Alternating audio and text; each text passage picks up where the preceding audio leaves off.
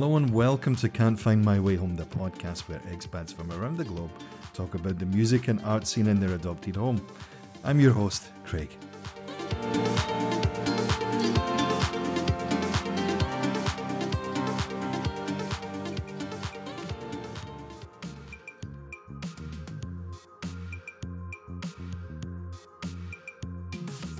This week's Can't Find My Way Home features part 2 of my interview with James Harris. James, originally from Manchester, has called Prague home for 20 plus years. He's recorded and performed all over Europe and North America. As well as several film scores to his credit, James has also had his music featured in US, Polish, Spanish, Danish and Czech film and TV productions.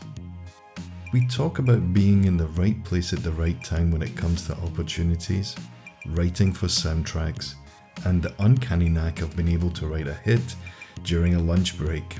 Turns out it's harder than some people might think. In an excellent top 5, there's Harry Styles, Elvis and Keith Richards, new music from Noga Erez and Arlo Parks, as well as the Slovakian singer Katarsia. All this and drinking tea at the Roxy in Los Angeles. Let's get right to it. James Harris.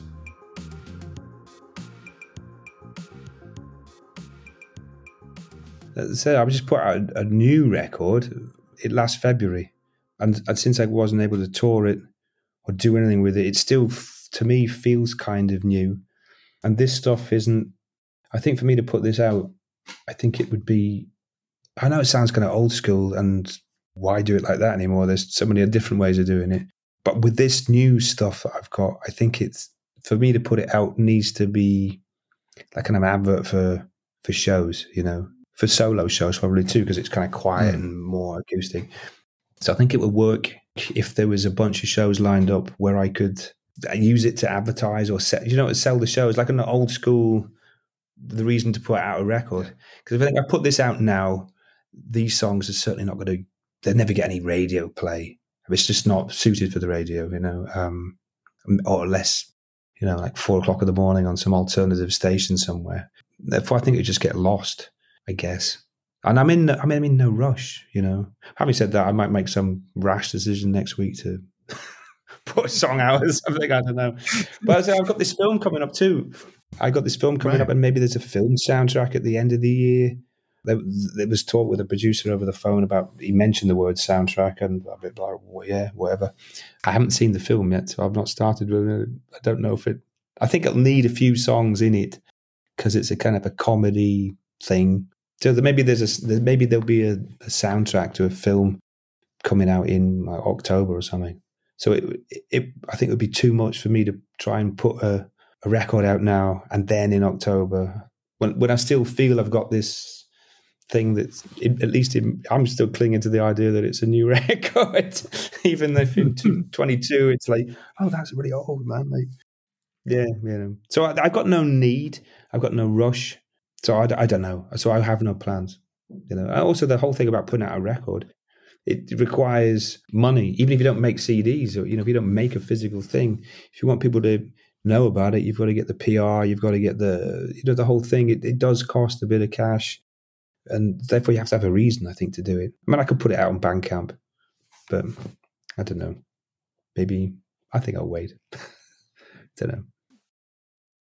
You were talking about the writing soundtracks and things like. How did that all come about? I mean, was that a chance meeting with someone, or was it something you kind of thought about doing? No, a complete chance meeting, really. I was in a studio here in Prague many, many years ago, making what was probably turned out to be my first solo record, a second solo record. It's like a 3-floor building, and on the top floor there was like a film production place, but they also had like kind of Foley studio, I think, up there, and voiceover kind of stuff.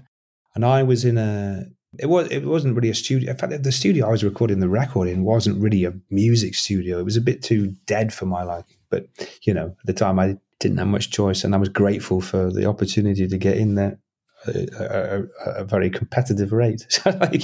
But there was a guy up the top floor who'd heard that I was an Englishman doing an album or making music down there.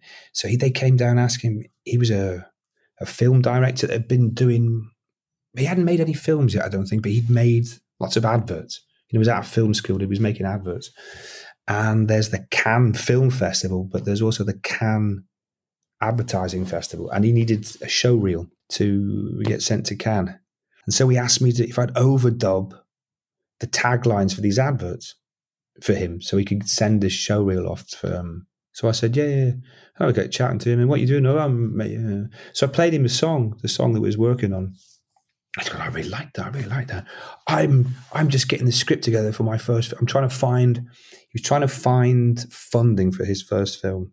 And I think did he give me a copy of the script then? Maybe. I certainly remember reading the script. And I remember the opening of the script was a helicopter descends over some mountain. I was going, this is your debut film. I was like, good luck. This thing's never going to get made. But I said to him, it was just the page 3, like, wow, this is, I'm not a filmmaker, but this just seems nuts. This is like, the opening scene of a Bond movie or something where they'd splash the entire budget of, especially it was like a low budget Czech film. This isn't going to work. I know. Yeah, good luck. But if you do need any music, let me know, And lo and behold, like about, I don't know how many months later, I can't remember. It's all a bit of a blur. I got a phone call from a guitar player in quite a famous Czech band saying that he was doing the soundtrack for this film because this guy had got lots of funding because people thought the idea was genius. It's like a teenage comedy. Like this is 2002. I hadn't really been living here that long, And this director, I'm trying to do this song for this one scene. It was a sex scene. And the director suggested you. Because he'd met you. And I was like, oh, him. Is the film that? Oh, right. Yeah, I've heard of that film. He goes, yeah, well, I'm doing the music for it. I was like, oh, of course, because he's like well known and I'm who the hell am I? And he goes, well, he didn't seem that keen on me doing it, but the director wanted me to have a go. So I went down to his studio. I remember he kind of basically, this is again a memory thing. Maybe his memory of the day might be different. But I remember this I got this vibe that the director was there. He was happy to see me because he kind of thought I'd come up with something. But there's all these other musicians and like film people in there. And I just got this vibe that they didn't really want me there. They just thought this was a waste of time, So I think in my memory, they all vanished we're going for lunch, And I was like, all right, cool. Well, I'll stay here. Can you show me the scene? So I just had the scene on, which is kind of weird because it's a sex scene, and it became slightly controversial maybe because I think both the actors were underage or something. But it's not. It was like a light romantic teenage comedy. It was not like a love scene, should I say, not a sex scene. So I had this on. I had this thing roll. It wasn't like you didn't see anything, but you had this thing rolling. And I was like, and they were out for lunch. I was like, well, I'm going to pull out all the stops here. So while they were having the break, I wrote this song and they came back and I said, I've got it. But the guy's an electric guitar player. He didn't have an acoustic guitar, but he had like a big fat Gibson hollow body. So I asked him to mic it up and I'll play it on that. But I needed like a drum beat. And he'll give us a drum beat. We had this like a real kind of, a really, really, really simple beat.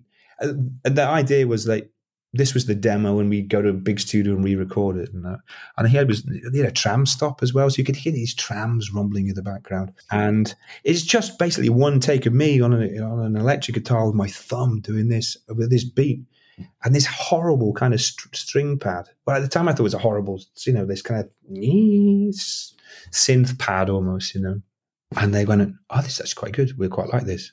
All right, then, well, we'll let you know. So then they called me up to go into a proper studio, the TV. So they called me up and said, would you go to the big studio in the TV and record this properly, like acoustic guitar. But this was the big desk and the tape machines. That's a huge space. This is Studio A here. It's a big tower and the big fluorescent lights on. So I said, would you turn the lights off and just give me like a desk lamp or something? I just totally kill the vibe. It's like a real kind of intimate song for an intimate scene. So we recorded it, and I was like, you know what? I think the demo's better. Just choose that. And that ended up in the film, and it repeats in the film several times, and it became a big part of this film. And actually, I don't do podcasts very often, but I did a podcast before Christmas with he's actually an English Czech fella. He was like, so how old is he? Maybe, this is 2002. And this is like a big teenage film. It was like massive. The soundtrack came out and they went like double platinum or something. You know what I mean? It was nuts. But even today, I get people who are like, I guess 30 going, oh, that song, you know, I remember making out to that song. It's like, it's my girlfriend's favorite song. It's like this big song because this film was kind of popular. That age group, you know, anywhere between, I guess, 14 and 19 or something. It was like a film that people would go to the cinema like 2 or 3 times to go see. Do you know what I mean? It was like that big thing. And I think coming of age movie.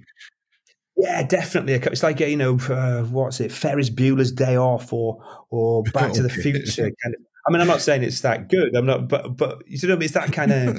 And it's not. It wasn't really. I don't even know if it's a good film. I think it's a well-made film, but it wasn't really It wasn't made for me. Do you know what I mean? But it obviously had a big impact on people. But more importantly for me, and that's I think what kickstarted the whole thing off, is this that somebody then called me up. Because then I think people assumed that I could write a song while everyone could, well, just go out and get a sandwich. And when we come back, he'll have had a song. Which, of course, is bullshit. You know, he's good. We need a song during breakfast. Like that, let's call him. Which, of course, it doesn't work like that. I was just down there. I thought, wow. And it was a moment of inspiration mixed with a moment of bollocks to you because I got this vibe that didn't really want me to do it. So I was like, the competitive thing came, I'll fucking show you, kind of, you know. Mixed with, you know, I think I might have, you know, it wasn't completely that, but I think I might have some in here, you know. And then somebody else called me up a few months later. We've got this film. Do you have something? So I gave them something, you know. And then there was a sequel to this film, which was actually awful. Of course, as all part 2s are.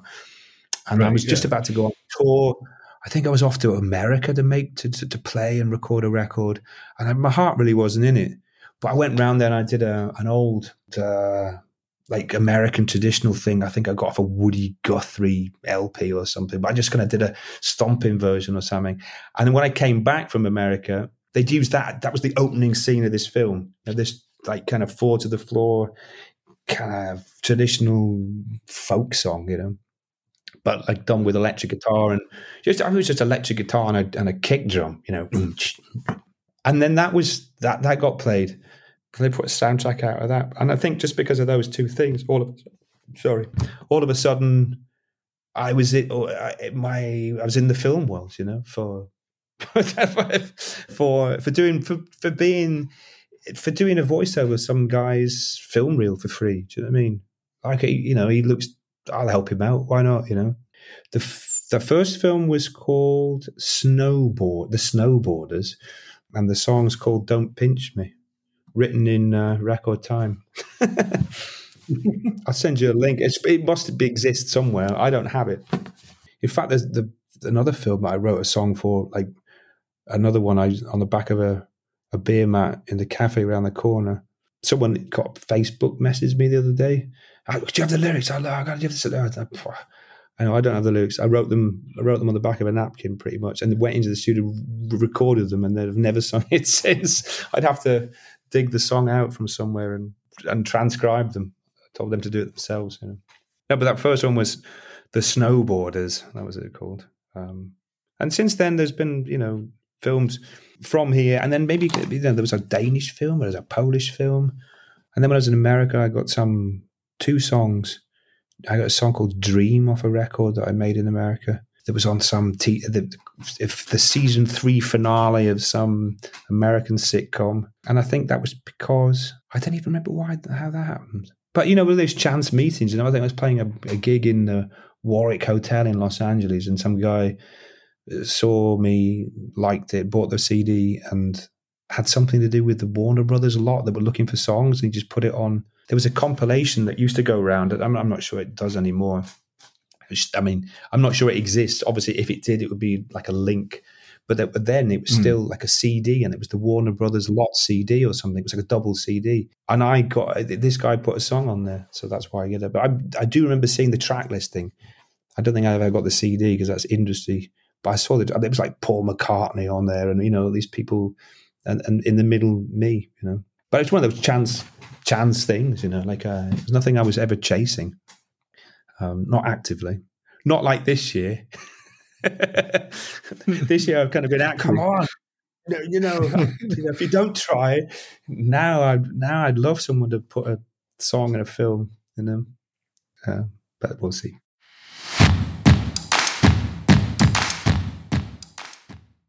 Before we get to the top 5, James, where can we find your music and where can we find you on social media and stuff? As my connection goes a bit Pete Tong again, so give me a second. Alert. You can find me on Spotify, I'm sure, James Harris Music. The Facebook is James Harris Music, and I promise I will try to be better about being on it. For the last Corona time, I was just trying to be avoiding social media. It wasn't making me a happy man. But now I'm happy.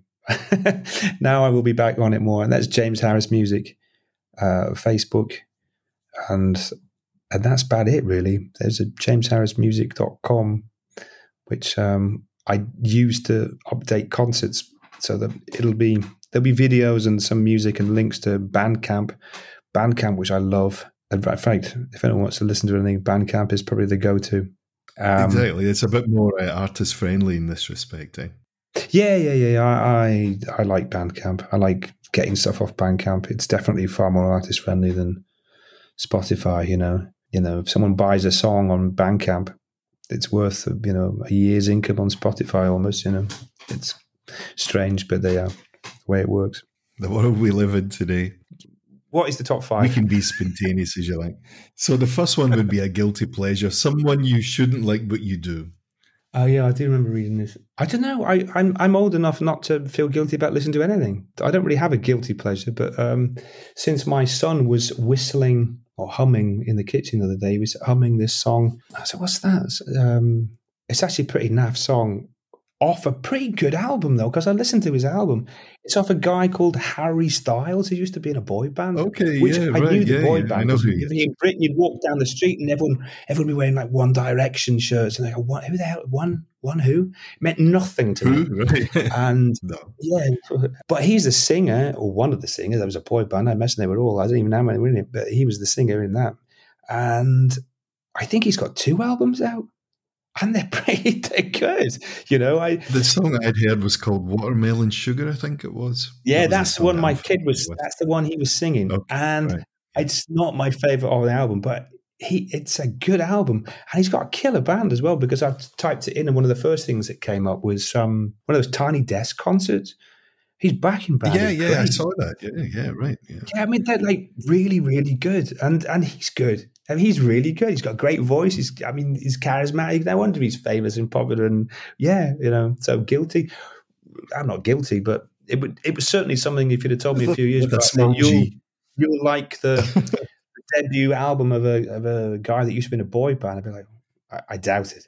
I very much doubt it. But it's really good. It's good.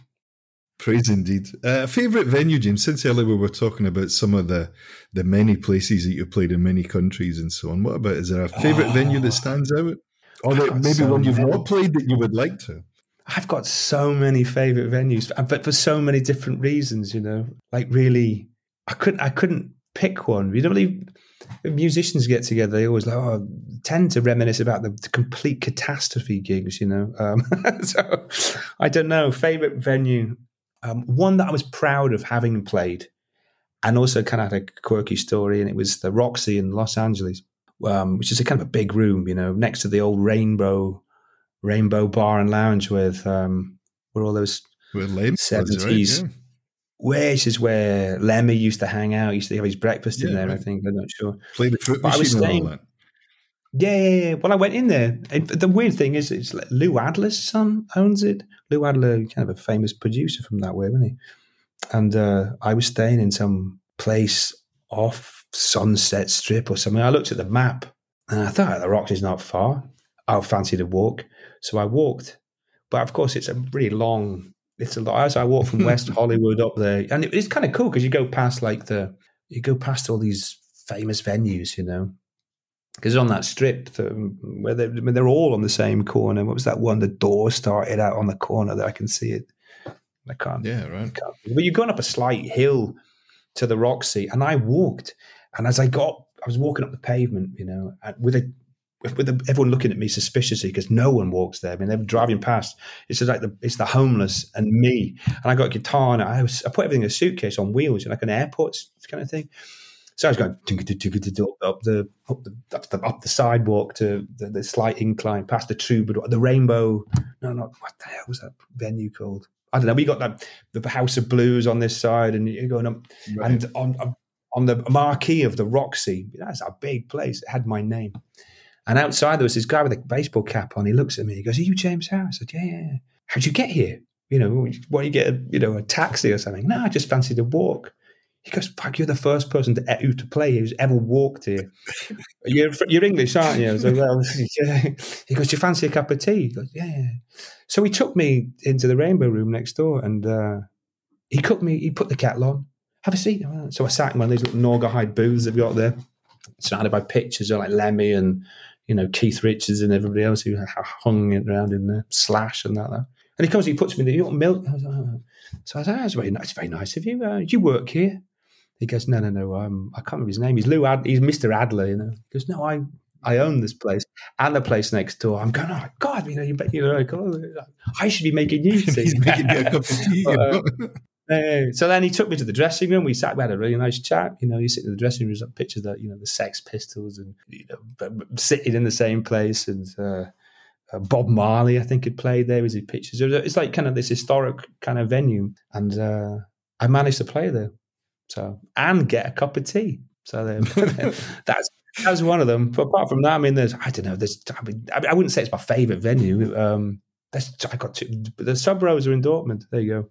As good as the Roxy in LA, easily. I don't know about the tea bit, but the tea's for the win, right? That's the I drink coffee in Sub Rosa. That's the cake. Yeah. How about a go-to karaoke song, James? Are you that Elvis? I've never done karaoke. I don't think. But it have to be Elvis, definitely. And probably if I was forced to, probably Suspicious Minds, just because of the backing vocals. They get me every time. It's quality as well, right? Caught in a Trap. I think that and it's the kind of thing that everyone probably knows. The people, it's like I think that would I'd belt that out at karaoke.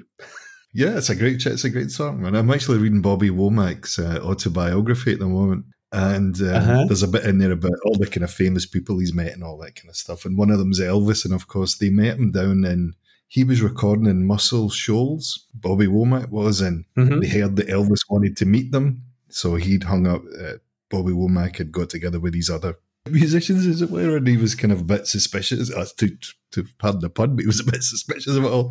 And they heard Elvis was coming then, and of course this was in his pomp with when he's making all the movies and Colonel Tom Parker's fleecing him and all that stuff, and he's just in a completely different planet to everybody else. But he is the most famous man on the planet, right? Other than the Beatles, it was Elvis. So he said he came in and he bought everybody breakfast and lunch and as much booze as they wanted and all that stuff. And he said he was a really nice guy because he just thought, okay, Bobby Womack at the time was famous in this sense, or in this circle of musicians, and being Sam Cooke being his mentor and all this kind of stuff. And then Elvis is a different level of fame, and he was just really kind of skeptical about the whole, he's full of shit, right? But he actually once, it's only a short bit in the book, but he gets to the point where he says, he was a good dude. So there we go. That wouldn't surprise me because it was, a different time. He was the first person to do it. I think he must have been a massive music fan, who'd loved musicians. I get the same thing. Not that I've ever met Keith Richards, but taking Keith Richards apart, I can imagine sitting down with Keith Richards and having a cup of tea, maybe spicy or something, and just chatting about music and not being like in such, oh my God, it's fucking Keith Richards. I think you could probably sit down and have a chat about stuff with him because I think he'd be interested because he's a music fan. And I think Elvis, would have probably been the same, and Bobby, if he'd have respected him, he'd have known who he was. Both musicians, both music fans. That doesn't really surprise me so much. Bobby Womack and the group that he was working with at the time, these other session guys, they wrote In the Ghetto and they wrote, I can't remember, 2 or 3 other ones, but these were the songs that they came up with at that time for Elvis, because he said the songs that Elvis pitched to himself were of a different kind of quality. They were not the best, you know. Like the songs he'd written, he just said they were. He was nice, he just said they were okay. Yeah. Well, you know, he had the voice. Aye, who should we be listening to then, James? Who's someone to put on our radar? Again, I mean, tons of great music at the moment, isn't there? But just this last week or so, in fact, yesterday, I stumbled across an Israeli singer called Noga Erez. She's doing this kind of hip hop. But I think she's come from a sort of a jazz background, but doing electronic music. And I just saw some live session of hers that was like, this is great. It's like really, really amazing. Last week also, there's a singer from London put out a record that seems to be getting a lot of attention at the moment. It's Arlo Parks. I heard this song. It's like Carolina. There's another one called Green Eyes or something, Dark Eyes. It's like really, really, really great sound, great voice. I loved it, you know. But from around here, probably the last concert I went to see, which just sounds awful, was last January. It's a year since I've been to see somebody else's concert. Right before I went on tour, because there was a whole bunch of shows in February, but I was playing. I couldn't see any. Was a Slovak singer who lives in Prague called Kartazia. Starts with a K, Kartazia. I don't think that's her name. I'd seen her once before at a festival that I was playing at, but only kind of, she was on the other stage, and I caught a little bit of her set, and I'd heard someone say, you got, if you can, go listen to her, she's great. And I kind of walked past and I was like, But I went to see her in January, and she was great. I mean, it's like just the full package, you know, like really, I didn't really have to understand what she was singing about. I just really enjoyed it. So that's my local tip from here. And I mean, loads of other stuff. I mean, people sending music left, right, and centre. Actually, the stranger, the gig I went right before then, and it wasn't that long before then, was Courtney Barnett. She's from Melbourne. Yeah. And I remember listening to some song, Avant Garden or something about, you know, asthma or something. I just thought it was great. And then I heard another song of hers about moving house. Depreston, it's called, because Preston is a neighbourhood in Melbourne, and the song is called Depreston. And it's just this little kind of perfect kind of snippet of something. It's like one of those perfect songs that I think Guy Garvey from Elbow was quite good at, that kind of conjuring up a story out of nothing. There's some song of like Jesus. Right. Yeah. Jesus Was a Rochdale Girl was an Elbow song. I mean, I'm getting off track, but it kind of reminded me of that kind of same thing, you know. Just you can make a whole song out of an off-colored duvet or something, you know. Like it takes a lot of skill to write something that kind of perfect, you know. And I totally fell in love with that gig. It was great, and she played Depreston, which cheered me up no end, you know. People asking me who should have it, you know, they ask me the same kind of question, and it might be someone else tomorrow. It just depends what kind of mood you're in, or you've heard something for the first time, or you've reheard something. I mean, it's just. I mentioned this Noga Erez. I'm not even sure that's how you pronounce the name. Noga. Someone sent me a link, said, listen to this, and it was just this live, 2 songs live, surrounded by. They look like they're playing in a greenhouse or something, surrounded by lots of potted plants. And I was like, wow, I've never heard of this. I looked, she got like 2 million views on YouTube. So I should have known who she was, I guess. This isn't like some complete. She's kind of popular. But that was brilliant, you know. And I'd never heard of her until yesterday. You know, that's, you know, and maybe tomorrow someone will send me some other link of someone world famous who I've never heard of. No. Well, also, I was talking to a friend last week, because that's the other thing. I've tried to get out of the house and go for long walks and try to connect with people and call people. As a friend I was talking to last week, and he was, I just listened to about 20 new records a week. It's like, really? Man, I find like this Arlo Parks thing, I listen to it, and then I listen to it again and again before I go and, you know, I'm not going to listen to an album once and then get rid of it. It's just too. I sound like a grumpy old man. I'm not being grumpy, or I'm just maybe being old. But I was just going, were you asking me what I listened to, my influences were, and I'm like, I'm trying to find. I'm looking at album covers, imagining what it sounds like. Having heard like one song off this band, and going, look at the album, look at the artwork. Oh, and you listen, he's playing bass. It might sound like this, but I don't know. Now you just go Spotify, boom. While you make a cup of tea. But I remember being introduced for some reason. Yeah. For the second time in as many days, someone's mentioned Elliott Smith, who I thought was great. But I remember the first time I was ever introduced to him, someone gave me a cassette. It was a cassette with the cover had been photocopied, but I couldn't see his name on it. And down the spine, it was Kill Rock Stars, which was, of course, the record label from Portland, I presume. Yeah. But I didn't know this. There was no Google to go, who the hell is... I thought it was the name of the act. The guy, the band, I had no idea. You know what I mean? I just put this cassette on and was like, oh, this is cool. This is like, I think it was his second record with like Needle in the Hay or whatever on it. This sounds great. But this was actually someone giving me something physical. Listen to this. I think you'll like this. And then taking that away and then just listening to it like on a Walkman, walking around town, because you've only got pockets for 2 or 3 cassettes, which is why which is why I like Blonde on Blonde so much, because we have my first winter in Prague. It was so damn cold, and a Walkman, you have to put it inside because the batteries run out so quick when it gets so cold, just to put it in several layers.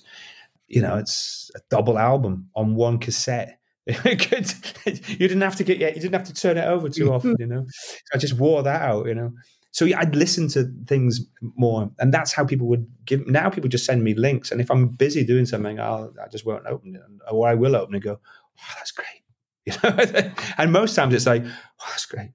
Oh, I wish I could do that," or "Shit, I should be doing this," or like it's just constantly bombarded with great music, and so I no doubt be bombarded tomorrow with someone else. Someone will send me something. Actually, the last time I was in Dortmund, I asked, there was a musician showed up at the end of the gig.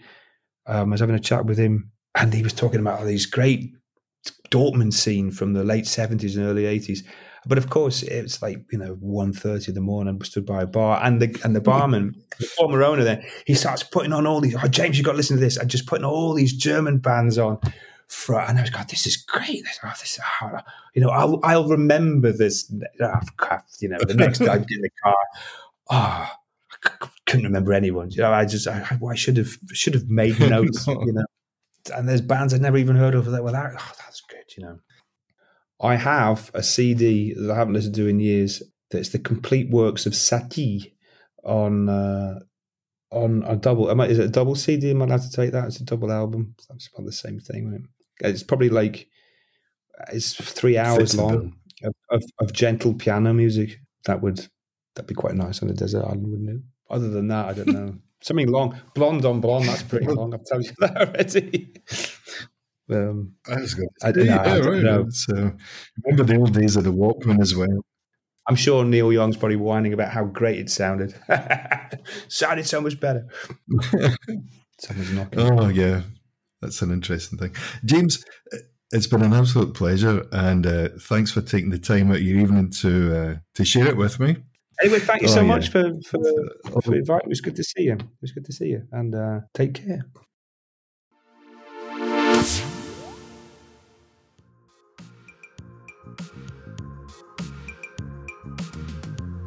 You can follow Can't Find My Way Home on Instagram at can't.findmywayhome, on Facebook at Expat Music Pod, and of course you can find us on Spotify, Anchor.fm, Apple Podcasts, and wherever you get your podcasts from, you'll find us there. Until the next one, this is Greg saying cheers.